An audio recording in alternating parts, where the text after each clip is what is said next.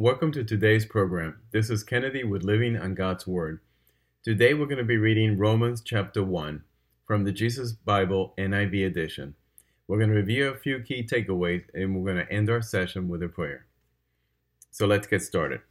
Paul, a servant of Christ Jesus, called to be an apostle and set apart for the gospel of God, the gospel he promised beforehand through his prophets in the Holy Scriptures regarding his Son, who as to his earthly life was a descendant of David, and who through the Spirit of holiness was appointed the Son of God in power by his resurrection from the dead. Jesus Christ, our Lord. Through him we received grace and apostleship to call all the Gentiles to the obedience that comes from faith for his name's sake. And you also are among those Gentiles who are called to belong to Jesus Christ. To all in Rome who are loved by God and called to be his holy people. Grace and peace to you from God our Father and from the Lord Jesus Christ. Paul longing to visit Rome. First, I thank my God through Jesus Christ for all of you, because your faith is being reported all over the world. God, whom I serve in my spirit in preaching the gospel of his Son, is my witness how constantly I remember you in my prayers at all times. And I pray that now at last by God's will the way may be open for me to come to you. I long to see you so that I may impart to you some spiritual gift to make you strong. That is, that you and I may be mutually encouraged by each other's faith. I do not want you to be unaware, brothers and sisters, that I planned many times to come to you, but have been prevented from doing so until now, in order that I might have a harvest among you, just as I have had among the other Gentiles. I am obligated both to Greeks and non-Greeks, both to the wise and the foolish. That is why I am so eager to preach the gospel also to you who are in Rome. For I am not ashamed of the gospel, because it is the power of God that brings salvation to everyone who believes, first to the Jews and then to the Gentiles.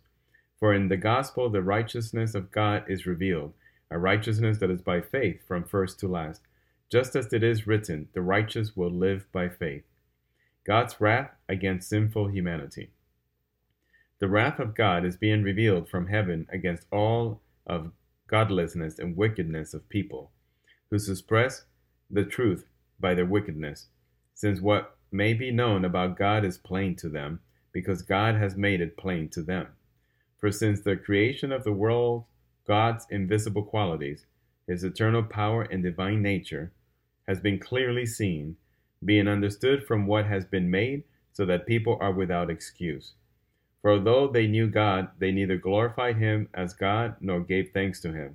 But their thinking became futile, and their foolish hearts were darkened. Although they claimed to be wise, they became fools, and exchanged the glory of the immortal God for images made to look like a mortal human being, and birds and animals and reptiles. Therefore, God made them over in the sinful desires of their hearts to sexual impurity for the degrading of their bodies with one another. They exchanged the truth about God for a lie, and worshipped and served created things rather than the Creator, who is forever praised. Amen. Because of this, God gave them over to shameful lust. Even their women exchanged natural sexual relations for unnatural ones. In the same way, the men also abandoned natural relations with women and were inflamed with lust for one another. Men committed shameful acts with other men and received in themselves the due penalty for their error. Furthermore, just as they did not think it worthwhile to retain the knowledge of God, so God gave them over to depraved mind, so that they do what ought not to be done. They have become filled with every kind of wickedness, evil, greed, and depravity. They are full of envy, murder, strife, deceit, and malice. They are gossips, slanderers, God-haters, insolent, arrogant, and boastful. They invent ways of doing evil. They disobey their parents. They have no understanding, no fidelity, no love, no mercy. Although they know God's righteous decree that those who do such things deserve death, they not only continue to do these very things, but also approve of those who practice them.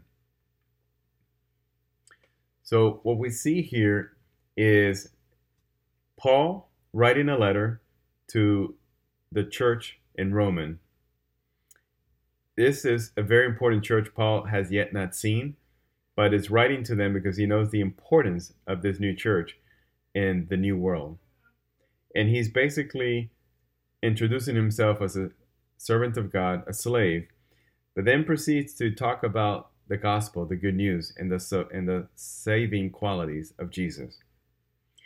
He continues to talk about how the righteous must live by faith and how he's obligated to take the gospel to Greeks and non-Greeks alike, to Gentiles and non-Gentiles. So this is the beginning of Paul again explaining God's wrath against the sinful humanity and what is to come for those who choose to live away from the grace of God. Let us now end with a short prayer. Father God, thank you for giving us your word.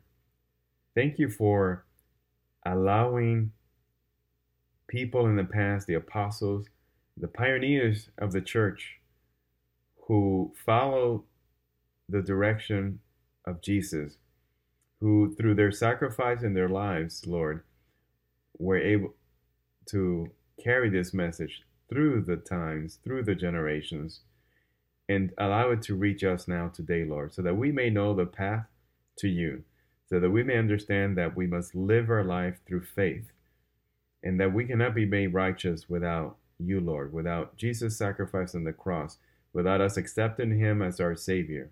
We are not able to be in the presence of God. Lord, we thank you for these words, these teachings, and we pray in your Son's name, Jesus. Amen. This concludes today's reading and interpretation of Romans chapter 1. We hope that you will join us again tomorrow. God bless you. This is Kennedy, your brother in Christ always.